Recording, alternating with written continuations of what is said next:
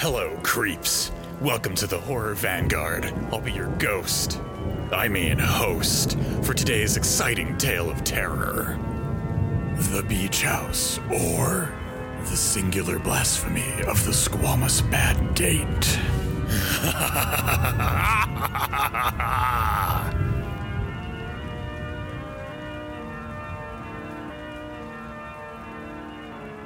Hello everyone, how's it going? Welcome to another mini episode of the Horror Vanguard. I am Ash, joined as always by... By me? But is it me that you were gonna? I think it's me. I was trying to give you like a little bit of a lead in, so you could jump in. But that's good. This works. It's good. As always, a flawless and technically perfect start of your show. We're so good at these. We're so good at these segues. Oh, we're so good at a lot of things. We said that we were putting a small break on the pandemic mini episodes, and but we do want to keep using these mini episodes as a chance to talk about things like new releases or films that we are excited about, but maybe don't want to put into a full episode, or maybe just some weird stuff that we find and gives us a few ideas. And so that's what we're going to do today. We are talking about a film from 2019, a Shudder original called The Beach House. Well, where shall we begin? Do you think it was a bad idea to go to the beach? Oh no, I think it was a great idea. I think the choking miasma drove off a lot of the tourists. Yeah, I mean there are no queues. There are no queues for anything because all of the tourists are back in their rooms, slowly turning into like fish monsters. So yeah, it was a great idea. Where did you want to start by talking about this film? I think we should start by talking about how boring or not boring this movie is. Okay. For everyone in the audience, this movie is either divisive or not divisive at all, depending on what corner of like film review internet you like to traffic in. The movie is either getting panned for being awkward and boring and a barely functional script, or it's being celebrated for what it accomplishes. So it's pretty divisive. So let's start with that. We were saying this before we started recording, but I am genuinely baffled and slightly concerned that lots of reviews seem to think that this is boring in a bad way. Because I don't know if I saw the same film as these people, because what I saw is like a 90-minute film that has like 45 to 60 minutes of incredibly good slow burn, like atmospheric creepy weirdness, and an ending of half an hour where it all gets a little bit more intense, and it's kept to 90 minutes because they clearly had like no money. But I'm kind of like struggling to sort of articulate why I think calling it boring is so strange. Where it's like what this film starts out with is a kind of four-hander, and it's like a character drama. And it's full of like kind of awkward small talk, but yeah, it's done in a way that's it's kind of naturalistic in terms of its acting style, rather than what we kind of maybe consider to be traditionalistic horror movie acting. What do you think about this idea of labeling this film as a boring film?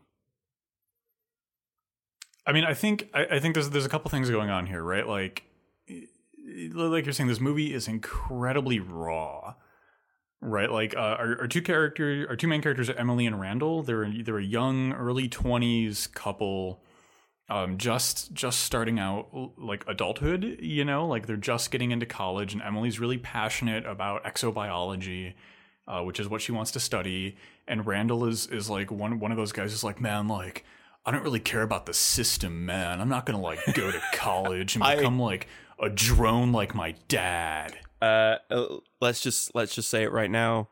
Randall sucks. Yeah. Randall is a huge wet blanket throughout this whole movie. Randall, the dirtbag leftist who thinks that college is a scam to get you to pay taxes. Yeah, Randall the character is very much like this particular type of like young 20s guy. Yeah. You know, like very, very, very trust fund vibes, very like, he's just going to get a job at his dad's firm in a couple of years and it's not going to matter at all. But like he does the character so genuinely, like they all do their characters so well, even though the characters are very like basic conceptualizations. Like our other two characters are Mitch and Jane, and they're an older adult couple. They're friends of Randall's dad. Yeah. And they kind of all wind up cohabitating in this beach house together because they all thought it's kind of like a wacky rom-com setup. We thought the beach house was going to be empty and now we're all stuck here. In terms of like this movie is like quote unquote boring, like it's not a perfect movie. It's shot on a budget, right? These are all people who aren't, this wasn't made with the full armaments of Hollywood power behind it, right? And so there are a few things like with this film that are like, I mean, like they're not bad, but like there are a couple bumps along the way. There are some things that could have been smoothed over. But like what I think is like there's this huge space between something being boring, i.e. there's nothing interesting going on here. Right, because that boring doesn't mean lack of action. Boring doesn't mean lack of drama. Boring means there's nothing to talk about. There's nothing to hook into. There's no interest. Right, and like I can see that for a little bit at the start of this film because these are kind of basic characters, and like it does take a while building towards fish monsters. Mm-hmm. But like once we get to fish monsters, everything is contextualized. Like once we get to the edibles scene, mm-hmm. like everything just picks up from there, and then it makes all of that like that on-ramping worth it. Yeah, absolutely. And so like this is we were talking about this before we started, but this is boring in the way that Melancholia is boring. Yeah. And like what I really like about the opening like 45 minutes is there's lots of use of like silence, and there's some very kind of odd cutting away to various things. And so I think I'm not sure if people get bored. I think people get frustrated because the film depends a lot on you paying attention without being told exactly what the relationship is between Emily and Randall, because they're presented as like stereotypical college sweethearts. But by the time you get to the dinner scene, you realize that actually they're very different people who don't necessarily communicate that well, because like you don't when you're 20-something and you're in a relationship with a guy who's like not really going anywhere, and like they're not that compatible, and all of that is kind of revealed through very like just moments of quiet when nothing is said. And the other thing that I really like in that what you call that on-ramping period is there are these just really odd cutaway shots. So like super close-ups on like the textures of water and like hand washing and oysters and things which are kind of like slightly viscerally gross. And that's all cumulative. And the reason by the time you get to the edible scene that things start to hit a little bit harder is precisely because of all of this very quiet, subtle storytelling work. That a lot of it comes across just in the acting, and I think the acting in this is generally really, really strong. So people maybe don't get bored, but they get maybe frustrated with not being told and instead just being shown stuff happening to characters, right?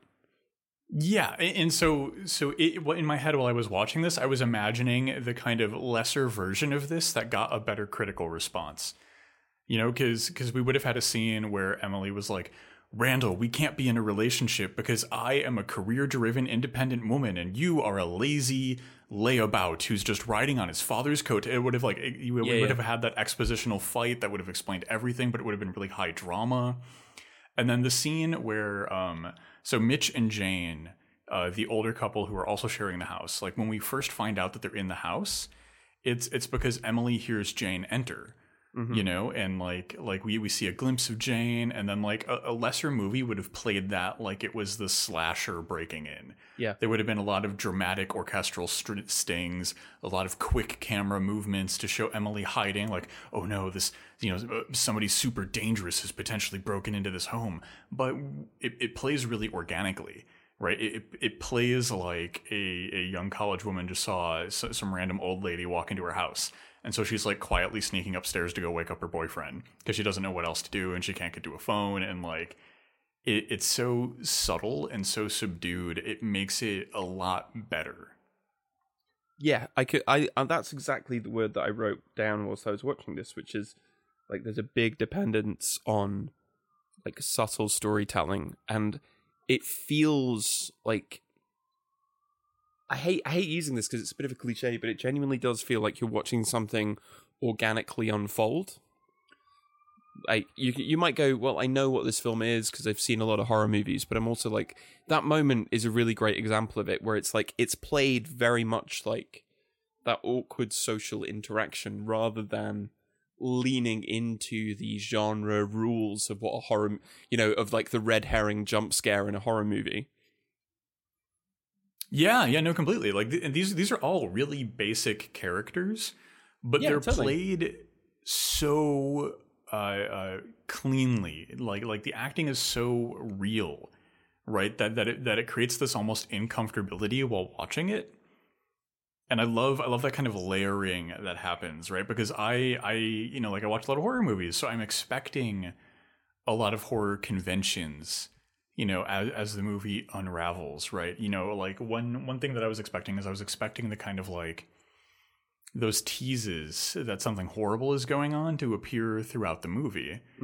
Right, but that really never happens. You know, Emily sees some kind of like a slug on the stoop when she's sitting outside, and that is the closest we get to some kind of like, you know, like the radio in the background going like, this just in, you know, a mysterious thing seen in the change the channel, the news is so boring. Like yeah, like there's none of that. You know, we just have this nice awkward character drama, and then we just immediately slam into sixth gear as this horrible fog descends on the beach house. Yeah, exactly.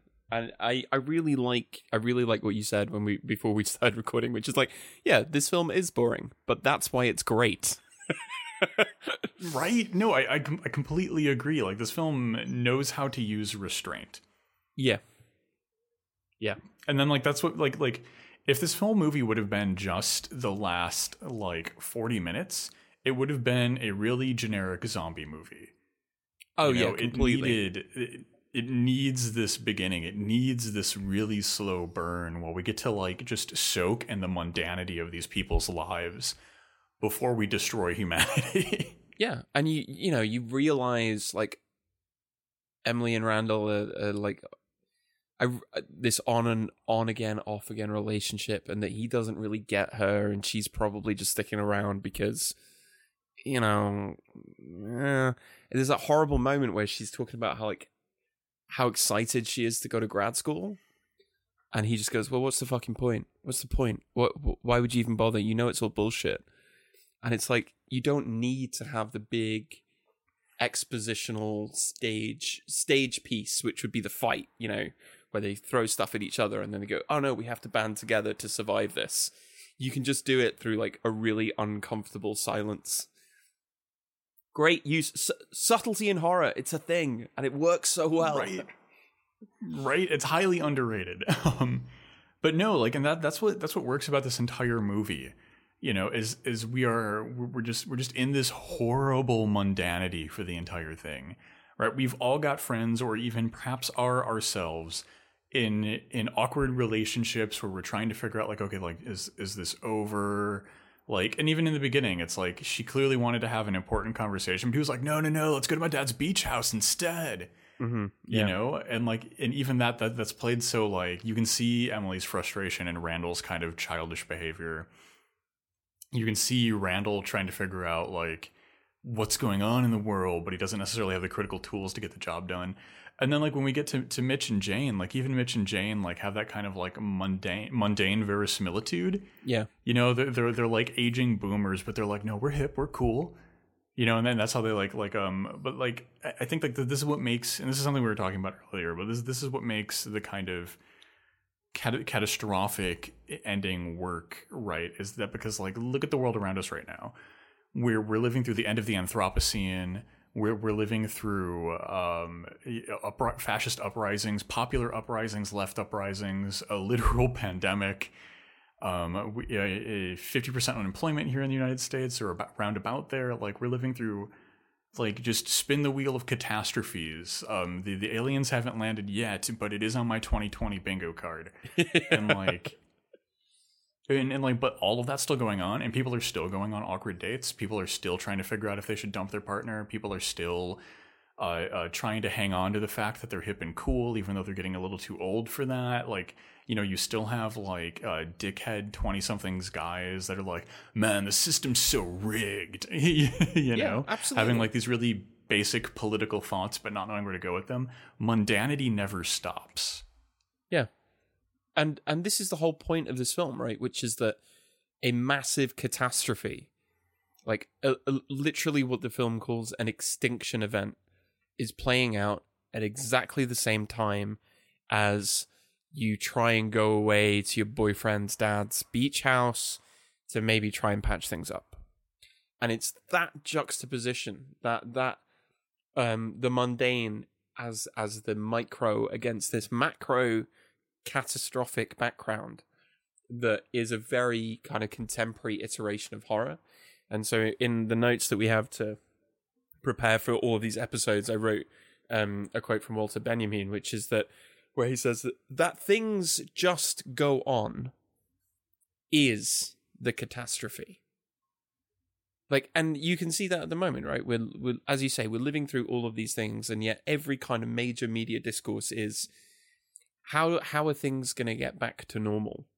And it's that desire for things just to go on the same way that they always have that is the true catastrophic error that you fall into, because these moments you realize that actually things have to fundamentally change. But this drive, this insistence that the mundane is going to persist forever will get us all killed.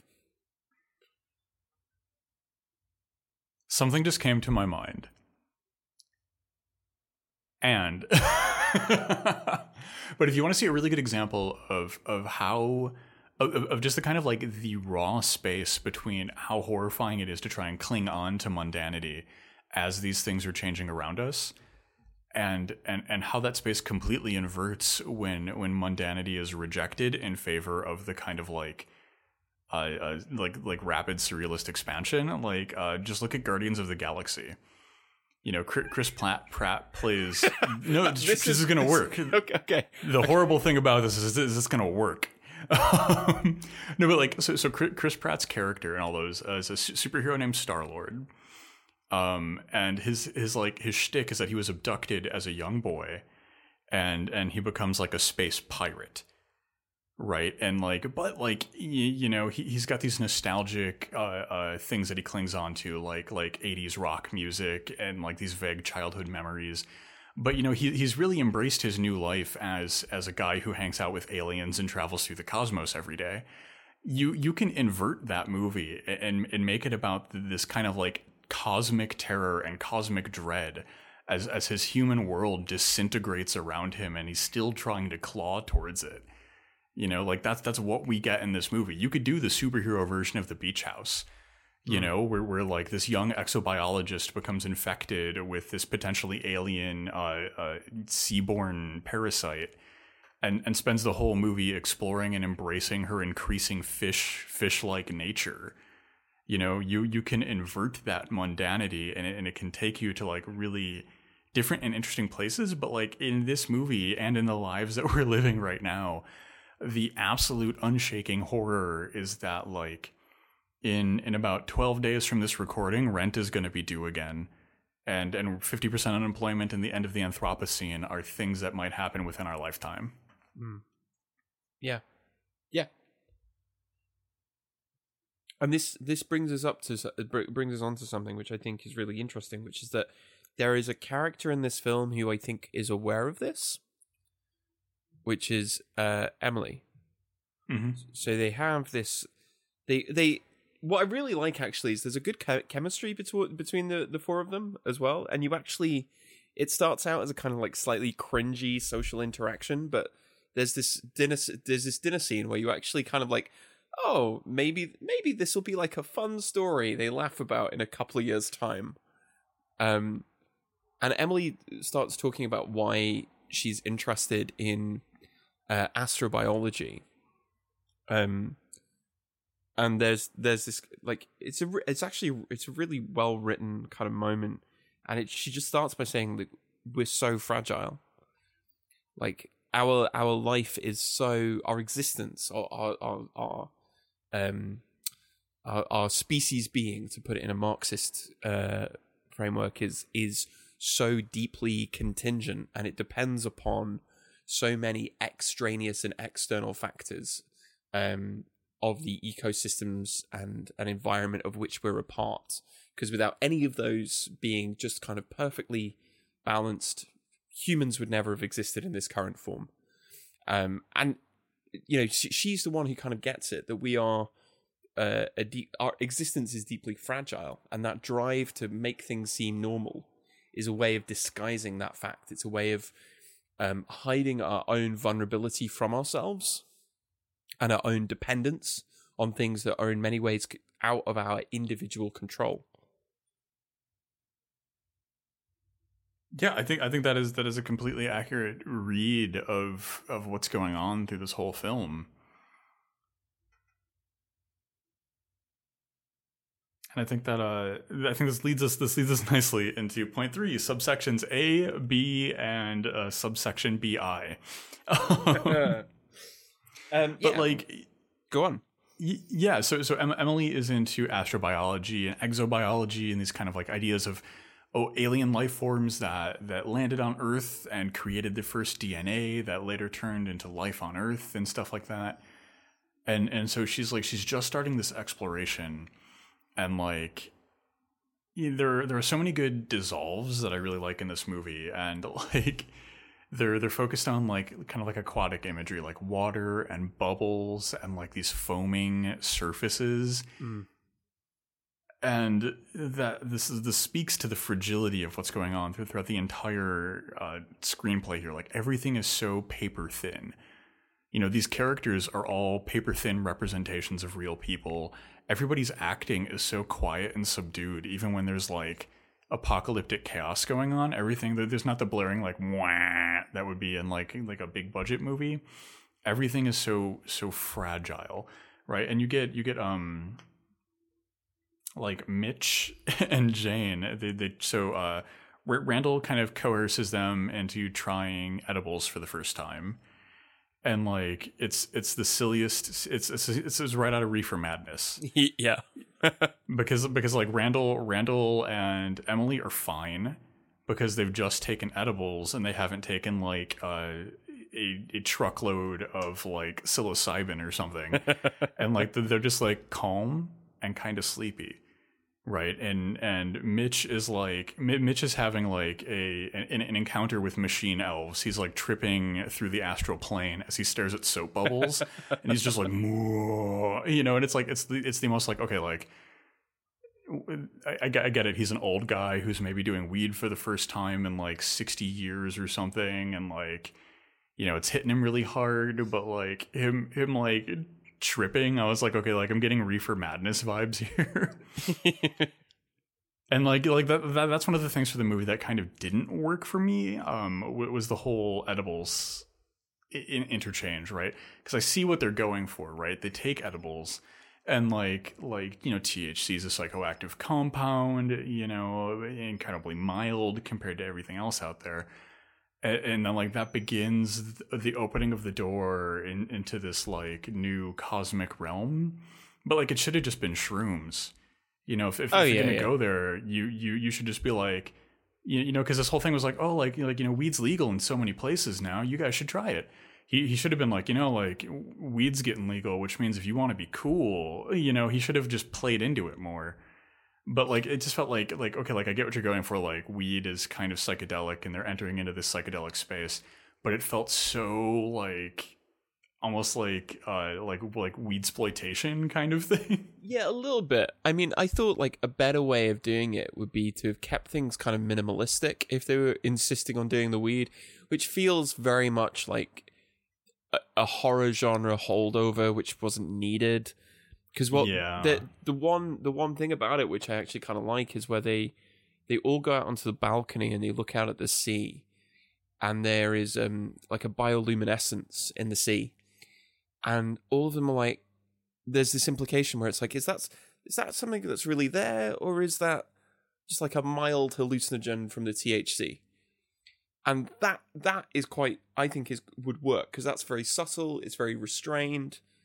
But you're right, it's a little bit sort of like, come on, guys, like. And it's all pretext for like, so Jane is dying of something.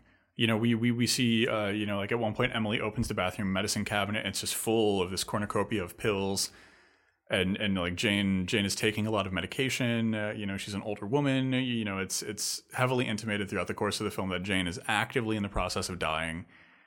And like the weed is just pretext for Jane to wander off into the mist, and for everything to go to shit. Yeah.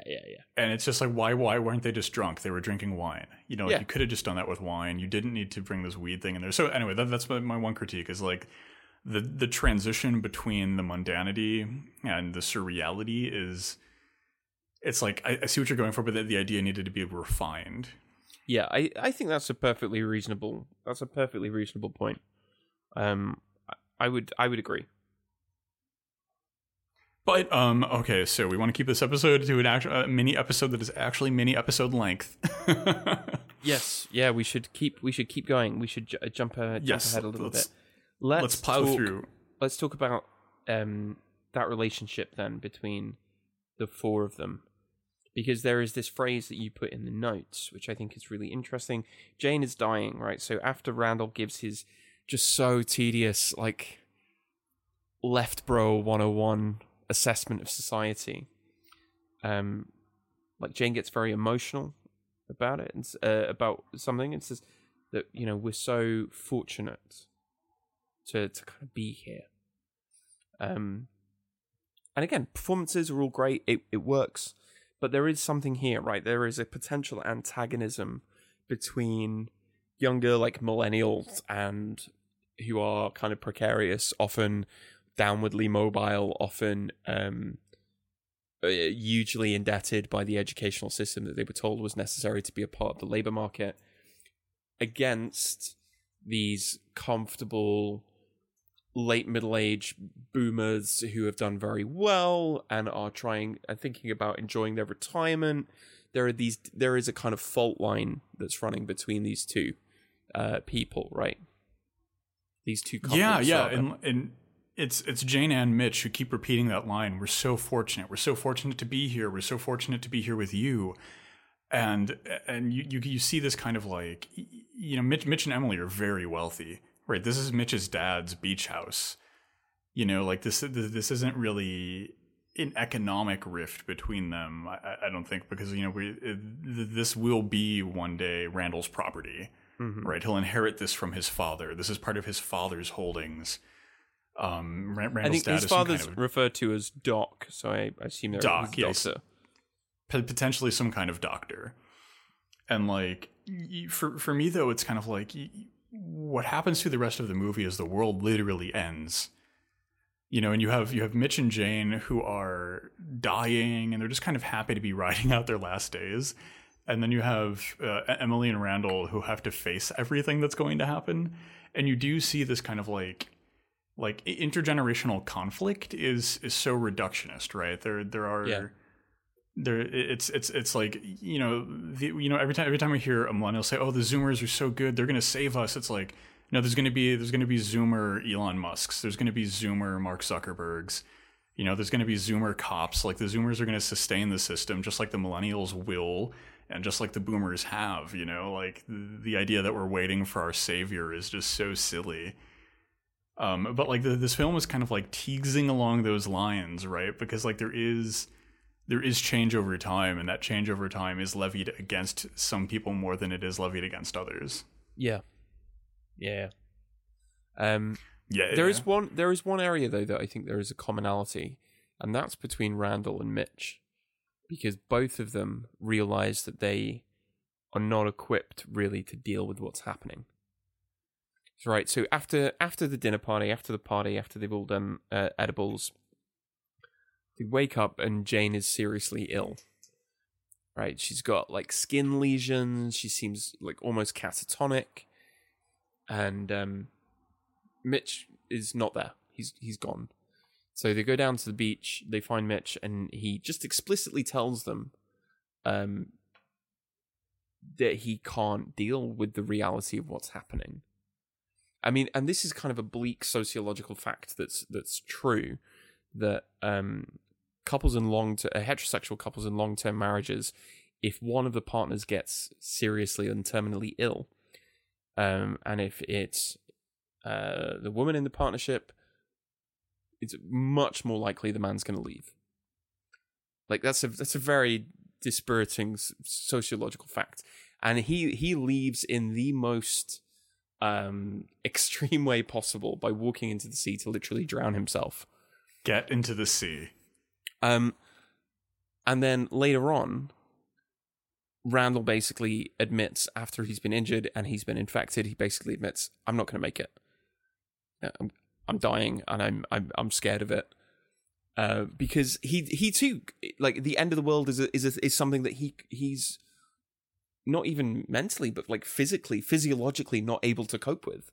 So I totally agree that there is this kind of implied, very implicit generational antagonism, but there is also a kind of interesting commonality between the two sets, despite their massive differences as well. I mean, if we're going to be blunt about it, like, the movie is recognizing that there are material influences that supersede generational ones, and that indeed are the factors that undergird generational differences. Yeah, absolutely. And like Mitch and Randall share in their unquestioning participation within the patriarchy. They're both wealthy, and it's leading us, you know, like that level of healthcare in the United States is a signifier of wealth. And the fact that they have these kind of similar responses to the world, I think that's quite telling. Speaking of the world, though, we've got 2 more points. Let's. One thing that was really interesting to me is that this movie got released during COVID, and throughout the entire movie, we're in this like vacation beach town that's virtually empty. You know, we only see like 4 or 5 people throughout the course of the entire movie. And there's something about the kind of like this pandemic came, completely destabilized and destroyed the economy. There has been no response. You know, like the only kind of like government officials we see are either dead or their vehicles are abandoned, so they're completely washed from any kind of potential to help. And we're in this choking world where just breathing can make you sick, and lethally, dangerously sick. And watching this in 2020 is just so jarring. And the fact that these people have to like shelter together, you know, they just happened to be together when this happened, so they got stuck together, quarantined. Like, this film winds up being weirdly prescient for coming out when it came out. Yeah, and it's bleak as hell. Very. it's bleak as hell, and because there is the recognition that you are completely powerless to do anything. And I found that the ending actually was really kind of disturbing. You know, there are a couple of moments of body horror in this, which is like fine, whatever, but the ending is pretty like disturbing. So the very final shot is Emily waking up on the beach and is clearly dying, clearly sick, and is lying in the water. And we end with her saying to the camera, to the audience, "Don't be afraid. don't be afraid, don't be afraid, before being washed away. And just vanishing into the water. It's a great ending, but in the context of watching this in the middle of a kind of pandemic, there's something about that that's really unnerving, because it's like, if there's anything that we have kind of had to learn, it's that there's very little that we can do. You know, social distancing, masking, really important, but like, a public health crisis reveals the limits of individual capability. You know, so the two of them don't make any really, you know, in horror movies, someone always makes the stupid choice, right? You always go, what are you doing? But like, all of their actions are kind of fairly reasonably well thought out and seem like something that actual people in the world might do. They, you know, they try and take care of the people that they're with. They escape when people get dangerous. They try and find transport. But none of that really matters, because you're facing something which doesn't depend upon individual decision making. It depends upon vast systemic forces, right? It's a public health crisis that we're living through. So that ending is it hits really hard. It hits really hard. I completely agree. Like, I think our two protagonists make nothing but pragmatic choices. Right, the things they do are all incredibly, like, we never get the moment where it's like, I'm going to go alone into the killer to find an answer. It's like we never get that, which is so refreshing. Everything they do is just like seek shelter, try and get out of the situation, and do reasonable, measured stuff. And that adds to the kind of like believable mundanity. You know, we never get that moment where they just run head on into their own death for the fun of it. Mm-hmm. And like, but I kind of have like the inverse reading of the end. Like, the end for me was almost hopeful, right? Like, everybody else who kind of like, so you breathe in this mist, right? And the mist, you know, we get like a little line of dialogue. The mist might be some kind of bacteria released from rocks deep in the sea due to climate change. But it affects everything, and it brings about like this kind of like Lovecraftian jellyfish nightmare world. Yeah. But we see what happens to the people who get stuck on land. You know, like they melt. They turn into big gooey monster piles, like this kind of like shunted Cronenberg body horror thing. But like, Mitch walks into the ocean and we never see Mitch again. You know, his body doesn't float. Like, people float. Mitch goes under the water. And like when Emily is washed away there at the end, there's almost something like hopeful about that, because she's saying don't be afraid. And instead of clinging on to the mundanity, right? Instead of trying to stop change from happening, she embraces the forward motion of change and is kind of the only character to not die a horrible, terrifying death, right? She embraces what's going on in the world and chooses to make decisions inside of this new context, right? Well, she's not trying to restructure the world as it was known, as everyone else had been trying to, like Mitch in a certain sense. She goes forward into this unknown space. And I think that there is something hopeful there, right? Like, we don't need to try and recreate the world where we're working for $7.25 an hour. We need to go forward into this scary new thing where we have, like, I don't know, a social safety net. Well, I actually a fishman safety net. Well, no, yeah. I think maybe we're dialectics. I think maybe we're both right. So, I wrote a paper about Thomas Ligotti and the concept of acid communism a while ago. And Fisher makes a point that like radical transformation is not necessarily just entirely a positive thing, right? If we are to kind of, because the in that ending, what's being proposed is not just kind of like a new societal organization. It's a new ontology. It's a new kind of being. Right, where you don't live in a new way, you become a new kind of thing entirely. And so the paper that I wrote looked at this in the context of Ligotti, and Ligotti's characters are always confronted by the possibility of an entirely new world, a new ontological structure to reality that is potentially liberatory, is potentially transformative, but you can never say that that's entirely positive. There is always, Ligotti's characters always recoil from it and end up kind of like being driven insane by it or dying because of it. And I think you're totally onto something, but I think maybe we need to push it a little bit further. And it's like, this is the potential of a new kind of life. that is post-human, is anti-anthropocentric. And yeah, you can go on an intellectual level, you might go, yeah, that seems good. But there's also a kind of horrifying cost to that this film very viscerally shows, with all of its, vomiting and disgusting transformations and its viscosity. So, like, yeah, maybe you're right. Maybe at the ending, it's a warning and a promise. Don't be afraid. But if this planet is going to be like, that's something that Emily says, right? If this planet is going to be like every other planet, or the planet as it was before human life emerged, what is it going to be? And the word that she uses is chaos. Something raw, but and unformed and terrifying, but also like potentially a new way of existing. What's really telling for me is that like the vast majority of our conversation has been about the quote unquote boring parts. Yeah, talking absolutely. about their relationship, talking about the character work. We barely touched on the cosmic sea plague that destroys humanity. because we didn't need to, right? That's not the beating heart of this movie. The beating heart of this movie is the interaction between characters. Ugh.